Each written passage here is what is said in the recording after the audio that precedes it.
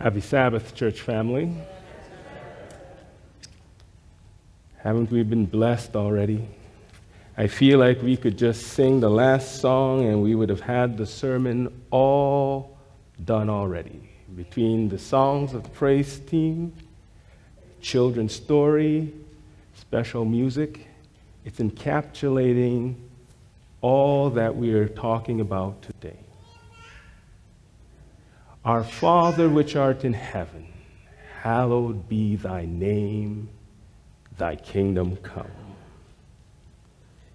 Your will be done on earth as it is in heaven. I don't know anybody amongst you guys, myself, sitting here who would object to God's will being done on earth. My question for you this morning, what does God's will look like? I believe we often struggle with what God must do in order for his will to be accomplished in our lives and what we think it should look like. That's where our struggle is. And this morning, what I want us to do is look at some of the ways in which God's will gets accomplished. And the goal is that we will learn to trust him to accomplish his will. We don't always have to know or understand how he's going to work. We just need to remember he is working. Like Jesus says, my Father is always working. He has been at work. So I hope this morning we leave here feeling better about God's will and how he accomplishes it. Let's pray. Father, we often struggle with you at times. We often misunderstand. You're so misunderstood by we, your children. But Lord, we pray for your continued mercy upon us. We ask that you bring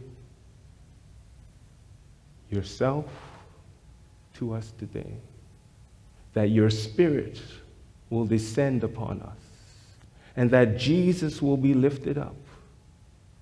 And at the end of the day, we can all say, God is good. He is very good. In Jesus' name, amen.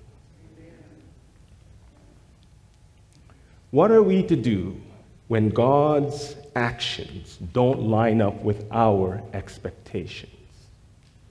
When we pray to God and we think he's going to answer this way, and he doesn't answer that way, what are we to do? My answer is simple. We just need to keep trusting him. But I know how complicated that can be, or how difficult we can make that for ourselves. But we have to keep remembering God's thoughts are not what? Are not our thoughts. His ways are not. I'm waiting for the day when we actually believe this. And when I say we believe it, is that we walk with a confidence that the rest of the world just doesn't have. Whether we go through difficulties, valleys deep, mountains high, we as Christians need to have a thing about us that says it doesn't matter. And the only way we can arrive at such a state of being is if we remember that God knows what's best. And if we trust him to carry out his will in our lives, it will be done. He desires it more than we even want it. And he knows how best to bring it about in ways we haven't even thought of. I think sometimes we forget how God has demonstrated his love towards us. We forget his intentions towards us. We often see him in an unfair light. We misunderstand him. How many of you have heard people say that, oh, they don't like the God of the Old Testament? I know people who only read the New Testament. They have nothing to do with the Old Testament because somehow that God doesn't fit in their mindset. I know people who tremble at the thought of that God has wrath. Are you afraid of God's wrath?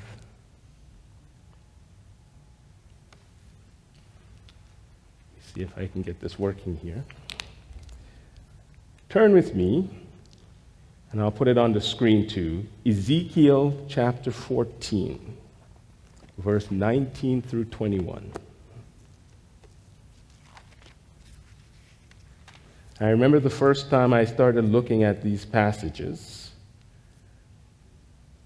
And yeah, if you take them just by themselves, sometimes it can look very scary. Let's see. Ezekiel 14, starting at verse 19. Or if I send a pestilence into the land, and pour out my fury on it in blood, and cut off from it man and beast. Does that sound like a God you're looking for?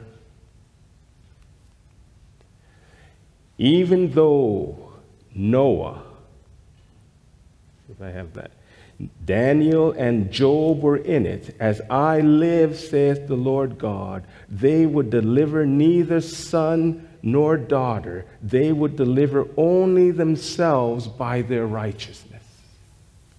And at first glance, it seems like, oh man, look at what God is doing, and no one can help us.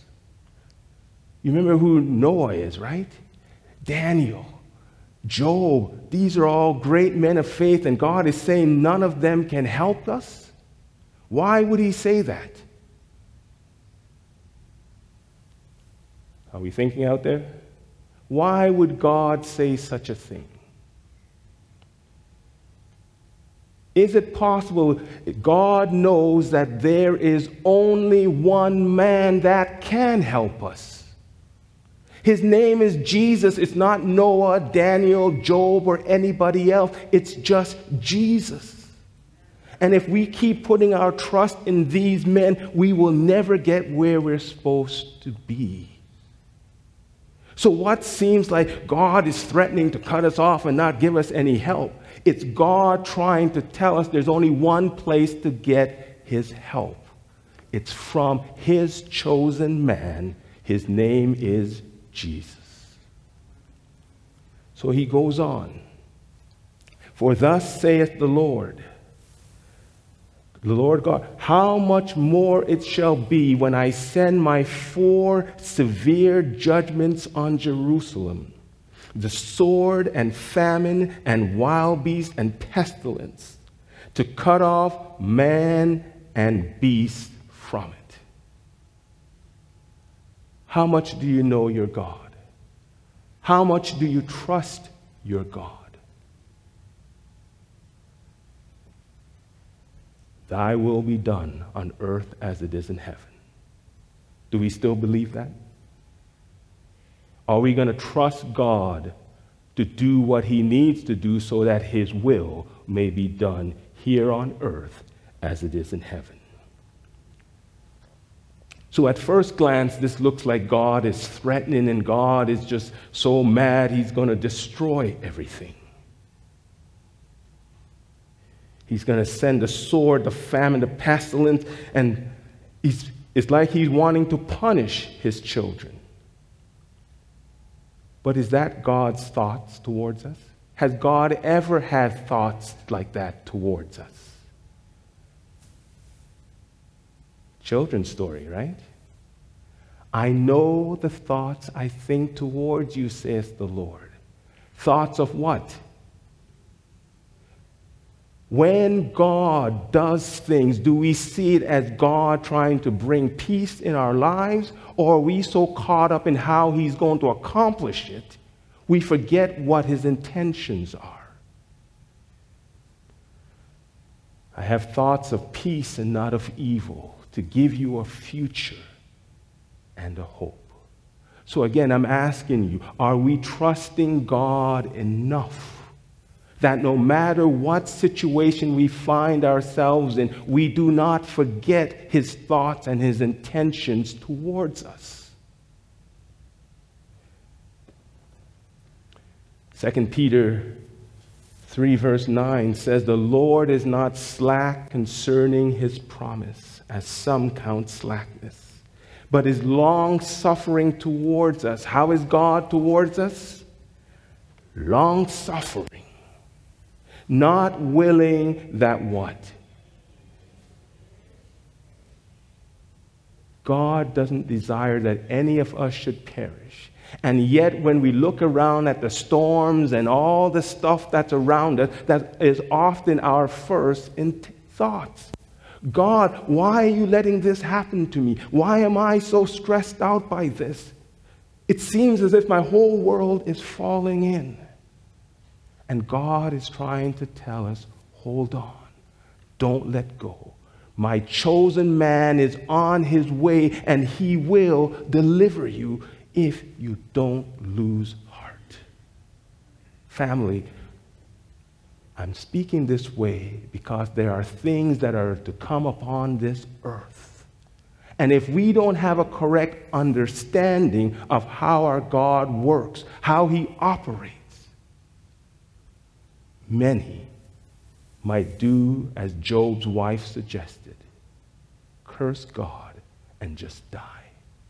And I'm here to say that is not God's desire for us. So his desire is that we trust him. Trust him from the beginning to the end. Oh.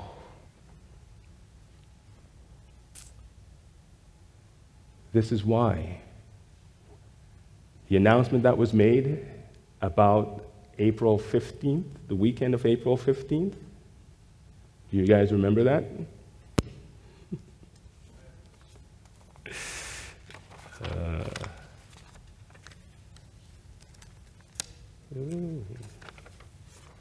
This little paper. Come and bring a friend.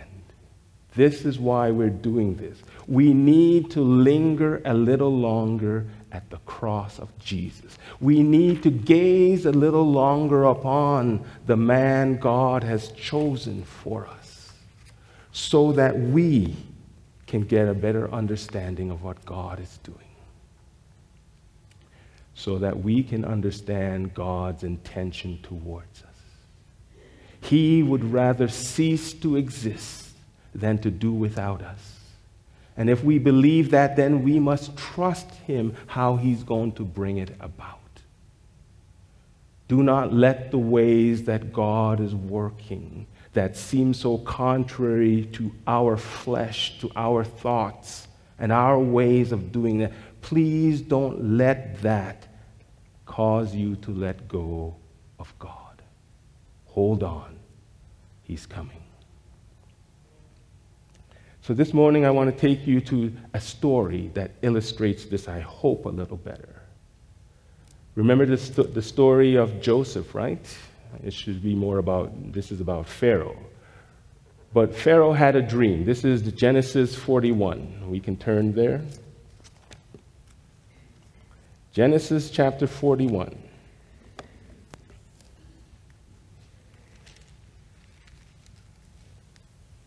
In Genesis 41, we're running across Joseph, right?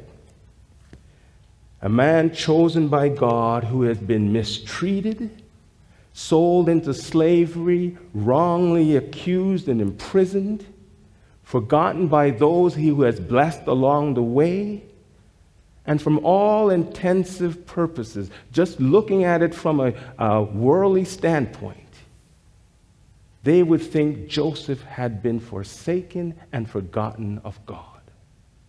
But is that the true story? We have to understand that the way God works is not the way we would work. So here is Joseph. He could be wondering, what on earth is happening to me?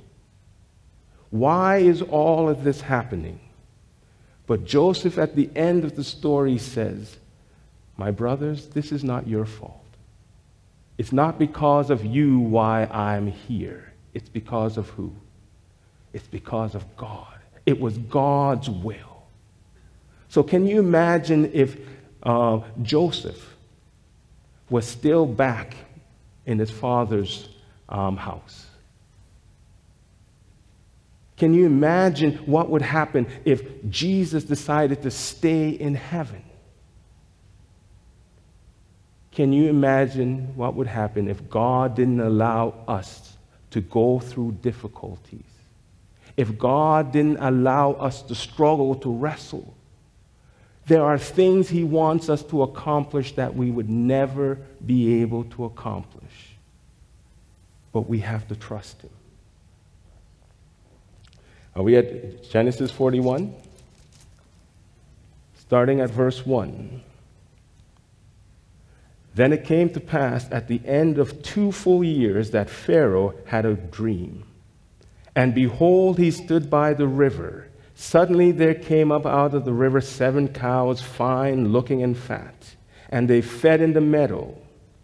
Then behold, 7 other cows came up after them out of the river, ugly and gaunt, and stood by the other cows on the bank of the river. And the ugly and the gaunt cow ate up the 7 fine-looking and fat cows. So Pharaoh awoke. He slept and dreamed a second time, and suddenly 7 heads of grain came up on one stalk, plump and good. Then behold, 7 thin heads, blighted by the east wind, sprang up after them. The 7 thin heads devoured the 7 plump and full heads. So Pharaoh awoke, and indeed it was a dream. Was there anybody who could interpret that dream for Pharaoh? So once again, if God was to operate the way we often think He should, we would have wanted Joseph to never been sold, right, into slavery. Who would have interpreted this dream for Pharaoh? Jump down to verse 16 or 15. And Pharaoh said to Joseph, all right, I've had a dream, and there is no one who can interpret it. But I have heard it said of you that you can understand a dream and interpret it. How did Pharaoh know about Joseph?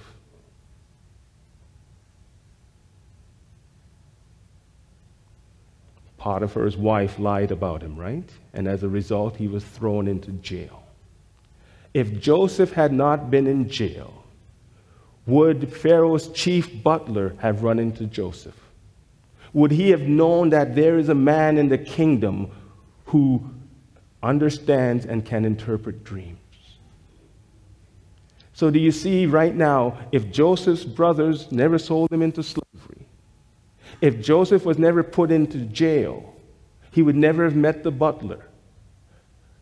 He would never have heard the butler's dream interpreted for him, and now Pharaoh would never have heard this dream.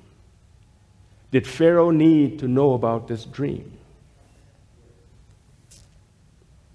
So, verse 16, so Joseph answered Pharaoh, saying, it is not in me. God will give Pharaoh what?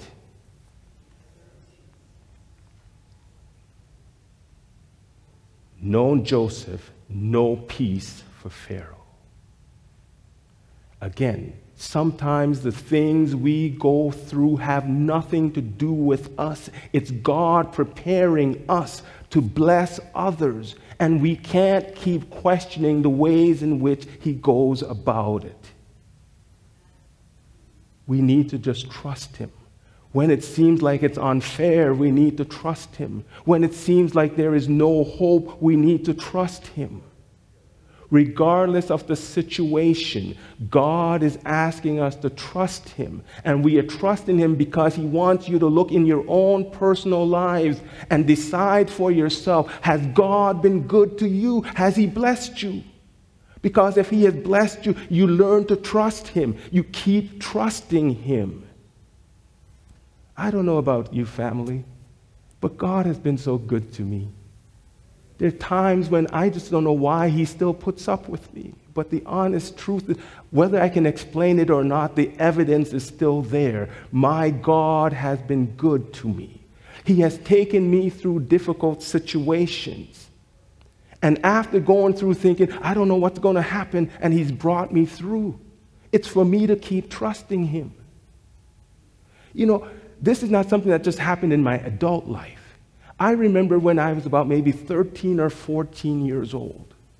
Like I went to a public school, right? And I remember that every kid was coming to school Monday morning, and you know what they were talking about? Saturday morning cartoons.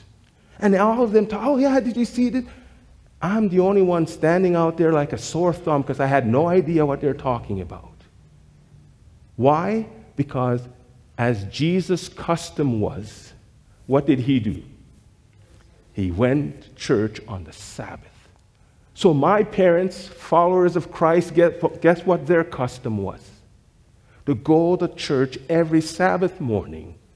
Therefore, I had no opportunity, if I wanted to even watch Saturday morning cartoons. I remember one time I was even trying to think of ways in which to do this. And then something happened.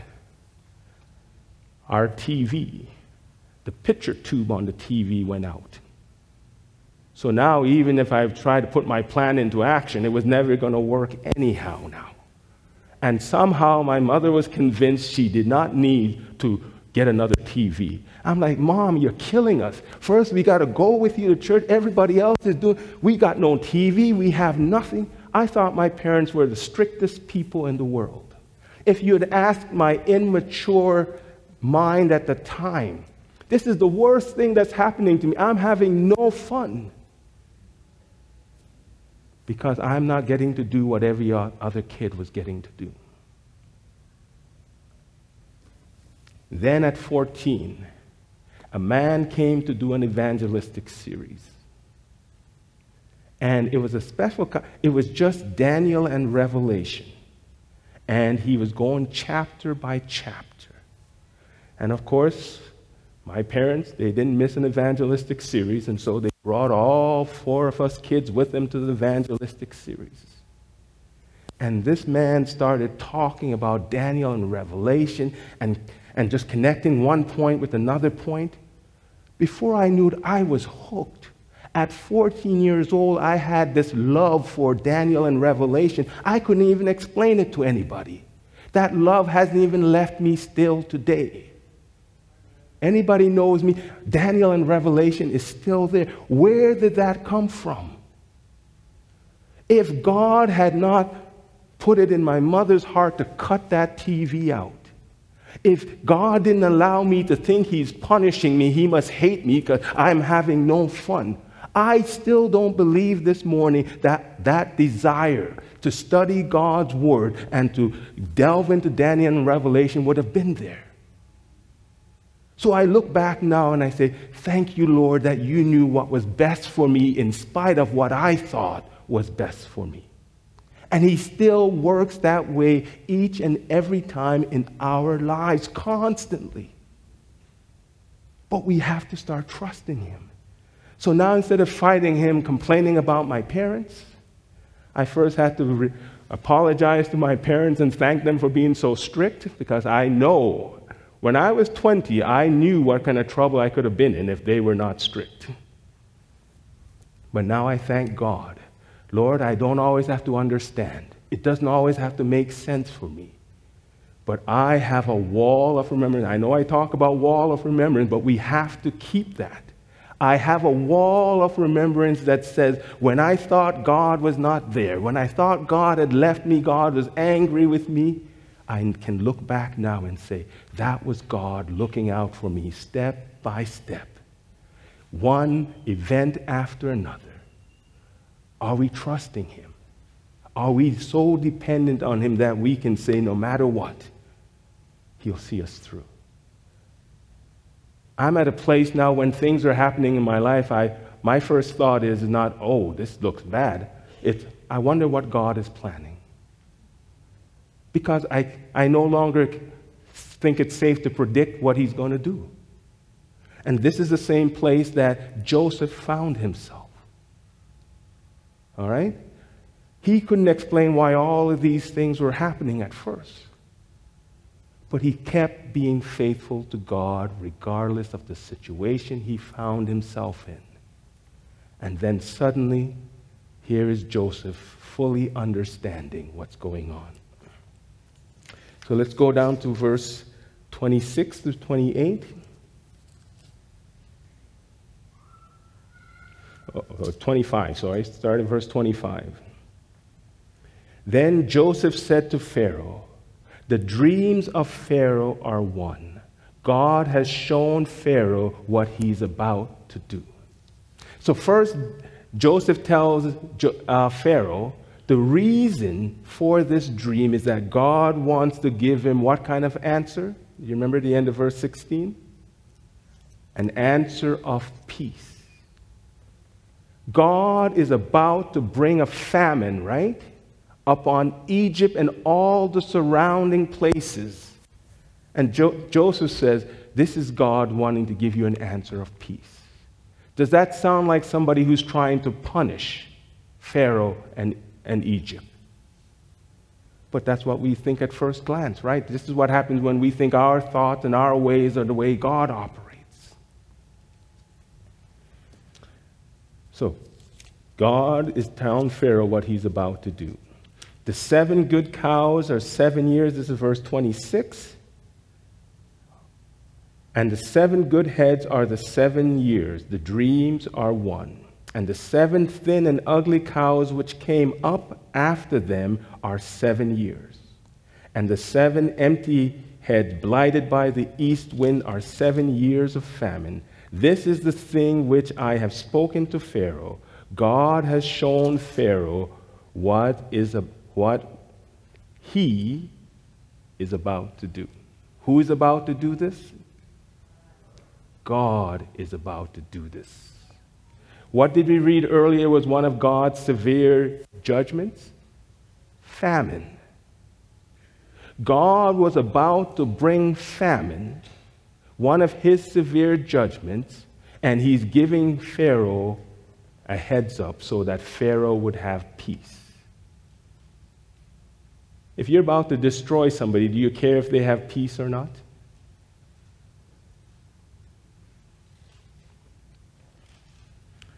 Do you try to comfort them?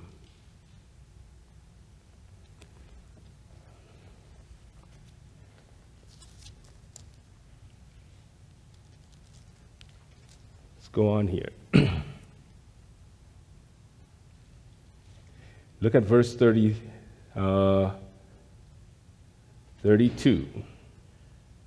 And the dream was repeated to Pharaoh twice, because the thing is established by God, and God will shortly bring it to pass. When God brings hardships in your life, are you asking why he's bringing the hardship or what he's trying to do? It matters, does it not?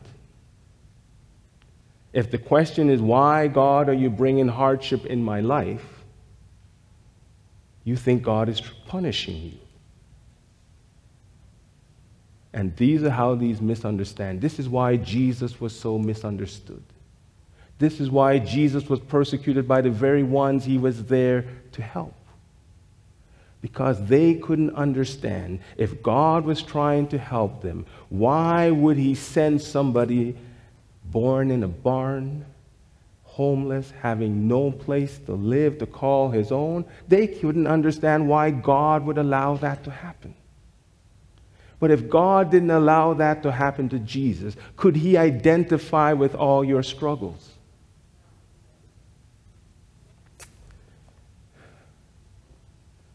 Aren't we lucky that God doesn't see things the way we see it? Because if our Lord and Savior did not go through all of that, he would not have qualified to be our high priest. When heaven and earth were searched, remember John in that throne room scene before God the Father?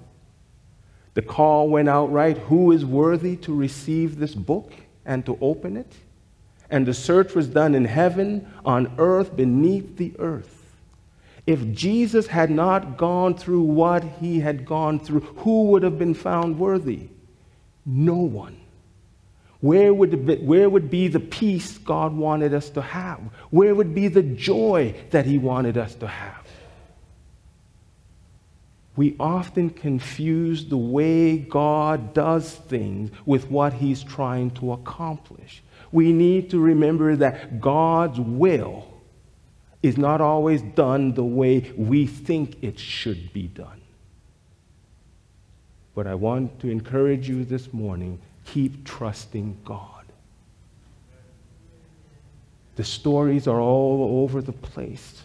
All throughout the Bible, you see people who trust God in the unlikely of circumstances, and it has blessed them and others. And likewise, God wants to do the same for you. He wants to bless you. He wants to use you to be a blessing. But oftentimes, before we can be a blessing, we have to learn to trust God. We have to let him take us through the things we need to go through so we can be that blessing. And too often we're kicking and fighting, wondering, God, why does it have to be done this way? Does God naturally just go to the hardest way to do things? What often determines what measures God has to use for us? I hear little whispers. What often determines what methods God has to use to reach us? Isn't it us? Isn't it the circumstances we often put ourselves in? So isn't it possible that a lot of times the difficulties we have to go through is because we make it difficult to hear God under any other circumstance? When I'm on the top of the mountain, I'm usually yelling out, look at me, I have arrived. I am number one. How do I hear God at that time? I'm shouting too loud. Oftentimes, it's in the valley. It's when I have no other move, when I'm flat on my back. In that solitude is suddenly when I can hear that still small voice. And it's at that moment I'm willing to do what he is asking me to do that brings me the deliverance that I've been looking for. So it's us who often determines what method God has to use. So if God has to use a severe judgment, the Bible says he has to do that when a land persists in unfaithfulness. God says this way, and we're going this way, and we're going, and we're going, and we're going, and we have no intention, it seems, of turning back to God. And God says, I have no intention of letting them go. So he pursues us to the ends, to the depths that he has to get our attention. So he either has to carry us home or we give us the strength to walk back home. But God will go get us wherever we're at. And that is what often determines what he has to use. Is that any different than parenting? I have one daughter, hey, I can just say, do this, and she's ready to go. Another one says, nah, I think there's another method, and she's going to have to try another method. If you're anything like me, I had to get some spankings there because I was so determined that my way was the right way, and my mother and father were determined to let me know this is their house. I'm still thankful that they remembered it was their house, that they didn't want to be my friend. They had a job to do to train me in the way to go. But again, I'm just saying I didn't have to get all those spankings if I was willing to listen the first time. And it's the same way with God and us. He often doesn't want to use those difficult methods. I remember my grandmother always saying when she's about to spank me, this is going to hurt me more than it hurts you. And I never did understand it then, but now I do. She didn't want to have to spank me, but that's the choice I gave her, the last option. But if she loves me, is she going to take that last option? Absolutely. So here we are with God. A famine is coming because the land of Egypt and the surrounding nations were persisting in unfaithfulness. If we persist in unfaithfulness, do we ever arrive where God is wanting us to be? No.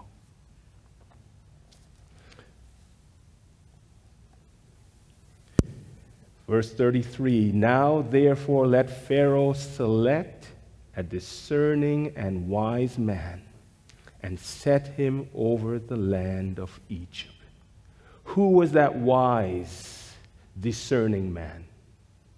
Joseph. So if Joseph threw a fit and ran away from his brothers, didn't get thrown into the pit, didn't get sold into slavery, didn't go to the jail, didn't meet the butler, would not have met Pharaoh, would not have been the man that Pharaoh realized was the wisest man to deliver him and his people from this famine. So was God sending the famine to punish them? Would you send a man to deliver them if you're trying to punish them? Oh man, how we so misunderstand God. We often think God's wrath is our type of wrath, right? James 1:20, for the wrath of man does not produce the righteousness of God. What is that verse saying? When man gets angry, what does his wrath produce? Unrighteousness, right? It does not produce the righteousness of God, then it's unrighteous, is it not? So when we get angry, when we get furious, the result is usually wrongdoing. James is contrasting that with how God's wrath works. When God gets angry, right? What does his wrath, what does his anger produce? Righteousness. If God will get me from here to where I'm supposed to be, and his anger causes that, Lord, let your anger fall upon me. Because it produces the right results. God's ways are not my ways. I would never have thought that because looking at my anger, I know this is something I don't want people to see. But God's anger is not like my anger. It actually causes people to do good and right things.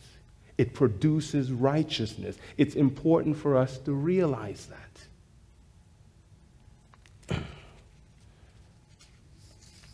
So what do we learn from this story? Let's see if I have this. All right. Ezekiel 14:22. We had read earlier 19 to 21. This is God's, right? His 4 severe judgments. Yet behold, there shall be left in it, in Jerusalem, a what? A remnant who will be brought out, both sons and daughters. Surely they will come out to you, and you will see their ways and their doings. Then you will be what? God sends difficulties our ways to produce a remnant. People whose characters have been tried in the fire. And they come out and they do what? They comfort the rest concerning the disaster that I have brought upon them. What are we to make of this? There's tribulations that are coming. There are dark times ahead. When we understand Pharaoh's dream, there were 7 good years, right, and 7 bad years. I believe with all my heart this country is in that 7 bad years. I believe there's some of us who in our personal lives, we've been in this 7 bad years for some time now. But God says the purpose for you going through that is that He will be able to comfort you later on. Trust Him to do that.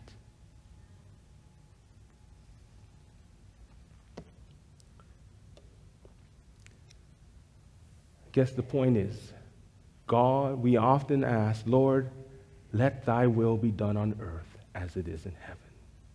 And I'm here to tell you this morning that God's will is being done upon the earth. Because God's will is Jesus, and He is working overtime right now on this earth. His will is being done. We often misunderstand by thinking it's only God's will being done on earth. And that, He tells us, is not true. His enemy has also planted seeds, has he not? And so the enemy is at work also. So do we want to get rid of the seeds of the enemy? It would be nice, wouldn't it? But what did God say about that? You're going to have to let them both grow together until the harvest.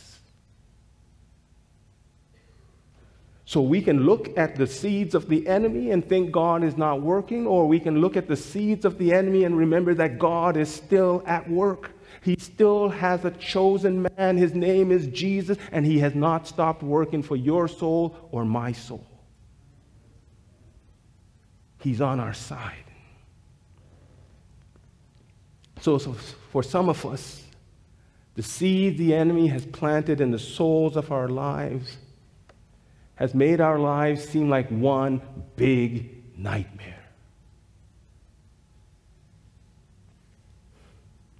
We need some good news. And the good news is, hold on. Jesus is coming. He's God's chosen man, and He's not done yet. Give Him a chance. Let Him fix what the enemy has destroyed. For some of us, we have not been able to break free of bad habits, addictions. Every time we try to get out of it, it seems like it's pulling us back down. And I say today, hold on. Jesus is coming. God's chosen man is on the case. You're not done. As long as you're breathing, it's not over. God has chosen a wise and discerning man. And when He is finished, He will accomplish what He has set out to do. For some of us, the future does not look as bright as it once did, and we are afraid. Hold on to Jesus, God's chosen man. Don't let go now. He's coming. For some of us, we have been making one bad decision after another. That's our reality. Just when somebody seems to help us, we make another bad mistake, and here we go down again. Some say, I don't know what God sees in me. And I tell you, you don't need to worry about that. Just hold on. The man God has selected, Jesus Christ, He's coming after you. He sees value in you. You are His pearl. Hold on. Don't give up on Him yet. God has a man for the situation you find yourself in. For some of us, we've been going through one sickness after another, and we're just tired. And I say, hold on to Jesus, God's chosen man. He's on His way. Whatever your blank, you fill it in. Whatever the thing you're going through, God's chosen man is coming to a need near you. God's chosen man is here to say, He has appointed me to heal your broken heart, to heal your broken bodies, to calm your restless minds. I have been chosen to give you peace in the midst of your storm. I am here. So for you, I am where you will find rest. I am here to give freedom to the captive, recovery of sight to the blind. I am here to free you from your bad habits, freedom from your faulty way of thinking, freedom for those who look to take advantage of you, or freedom from those to proclaim to you the acceptable year of the Lord. You have been accepted in His beloved. Hold on, family. Just hold on and let Him finish what He has begun.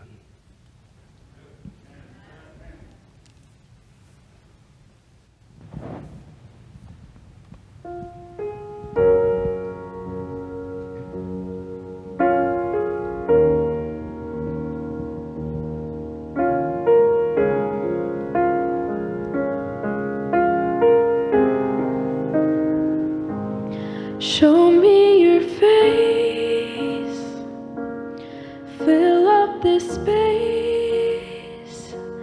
My world needs you right now. My world needs you right now. I can't escape being afraid. Fill me with you. My world needs you right now. Show me your face, fill up this space. My world needs you right now. My world needs you right now. I can't escape being afraid. Fill me with you right now. My world needs you right now. Power fall down. Bring with it a sound that points us to you right now. Erase substitutes right now. Fix what I see. And God, please fix me. My world needs you right now. Let us see you right now. Every heart in God.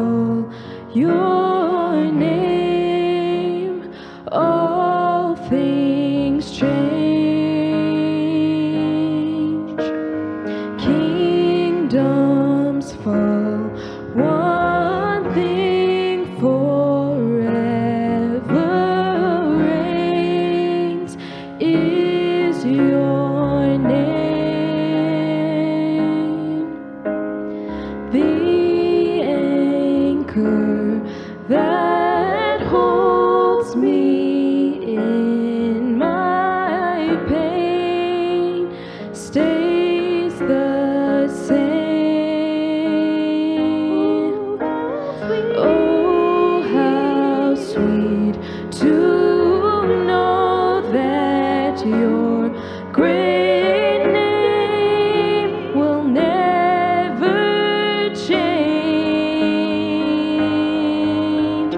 Storms may come, but when we call on your name, all things change. Kingdoms fall, one thing forever reigns is your name. Storms may come, but when we call on your name, all things change. Kingdoms fall, one thing forever reigns is your name. Oh, how sweet to know that you're